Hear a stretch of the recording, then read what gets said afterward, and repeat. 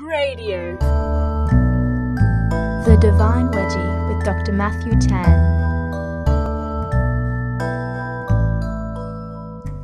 At Campion College, students in political philosophy will be taught on the impact consumer cultures have on Christian identity and practice. These consumer cultures, they'll be taught, do not sit benignly alongside a Christian culture. Rather, consumer cultures mimic, distort, and eventually undermine confessionally Christian practice. Had such a lesson been taken out of the classroom, this rather dry theme would have found a visual accompaniment in the Gothic cathedral. Now, this may seem like a strange reference point for discussions on consumer culture until one looks at cathedrals not only as mere buildings, but as visual cultural statements.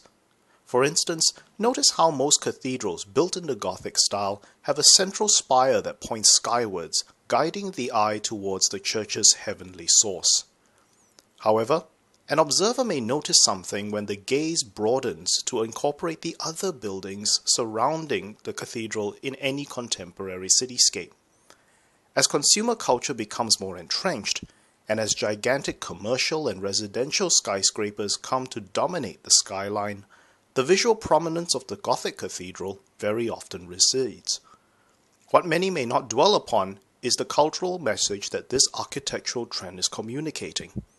Visually, these high-rise buildings are actually acting like secular cathedrals, bringing with them a cultural and ultimately theological message which is at odds with the message communicated by the church. In a manner similar to the Christian cathedral, the sheer height of these skyscrapers will draw the eye upwards to the heavens.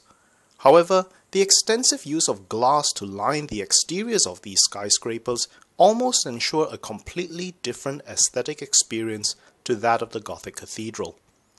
While the Gothic cathedral draws the gaze beyond itself to its divine source, the use of glass in the modern skyscraper acts to draw the gaze towards itself.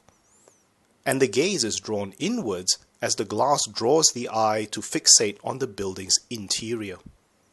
As the gaze is drawn inwards, we are made to see the products of the slick middle-class lifestyle, be they designer home furnishings, well-suited office workers working at stylish desks, or sleek and well-toned bodies using state-of-the-art gym equipment.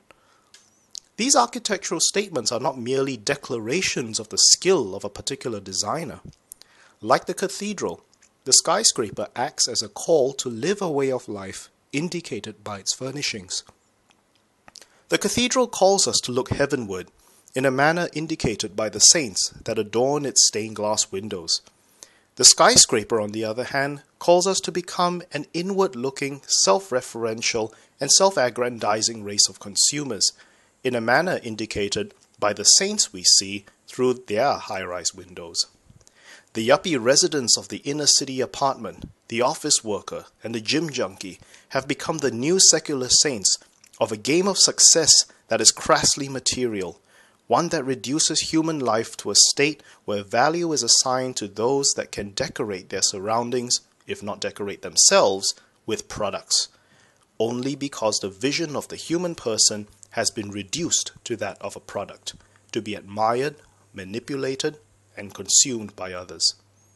Amidst this secular game of success, Christian cathedrals act as a prophetic statement.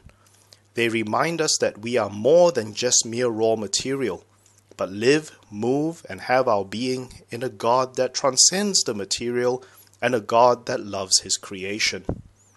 The cathedral reminds the consumer that precisely because of this transcendence over the material, and precisely because of that love for creation, the human person is afforded far more worth than that of a consumer product. Like the prophet from the Old Testament, the cathedral will go unnoticed amidst the forest of skyscrapers in the contemporary city. But like the prophet of the Old Testament, the cathedral must continue to prophesy to the dominant culture marked by the skyscraper, even if it were to continue to be a voice that cries out in the wilderness. The Christian cathedral, like the prophet, has been put on earth to serve no other purpose but to call out the often idolatrous statements that are subtly made by the secular cathedral.